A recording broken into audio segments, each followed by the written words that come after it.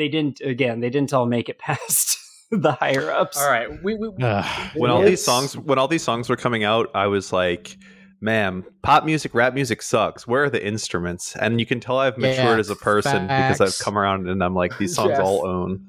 Pitbull's at the hotel. Yeah. He's so good. If I could briefly say two things. The first thing, of course, I'm eating cold cuts on this pod. You can't stop me. I'm going to do it. And the second thing I want to say is that I think there's a couple other people in this pod that are the same age as me, but this was not middle school music for me. This was firmly in marching band music someone else is playing too loud on the bus songs for me. But this was not at my middle school dance. We were listening to Crank That Soldier Boy. So that's gotta what be I have a fondness to. I feel like I've told this anecdote on the podcast before, but Crank That Soldier Boy was banned from my middle school because someone was dancing to it at the school carnival and broke their ankle.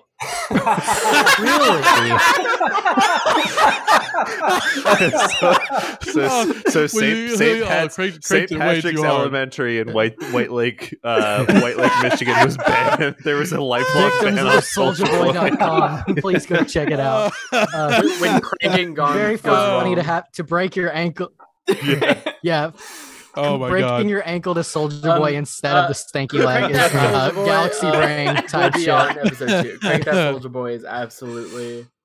But right now we need to get to our first song of the evening because it's a long playlist.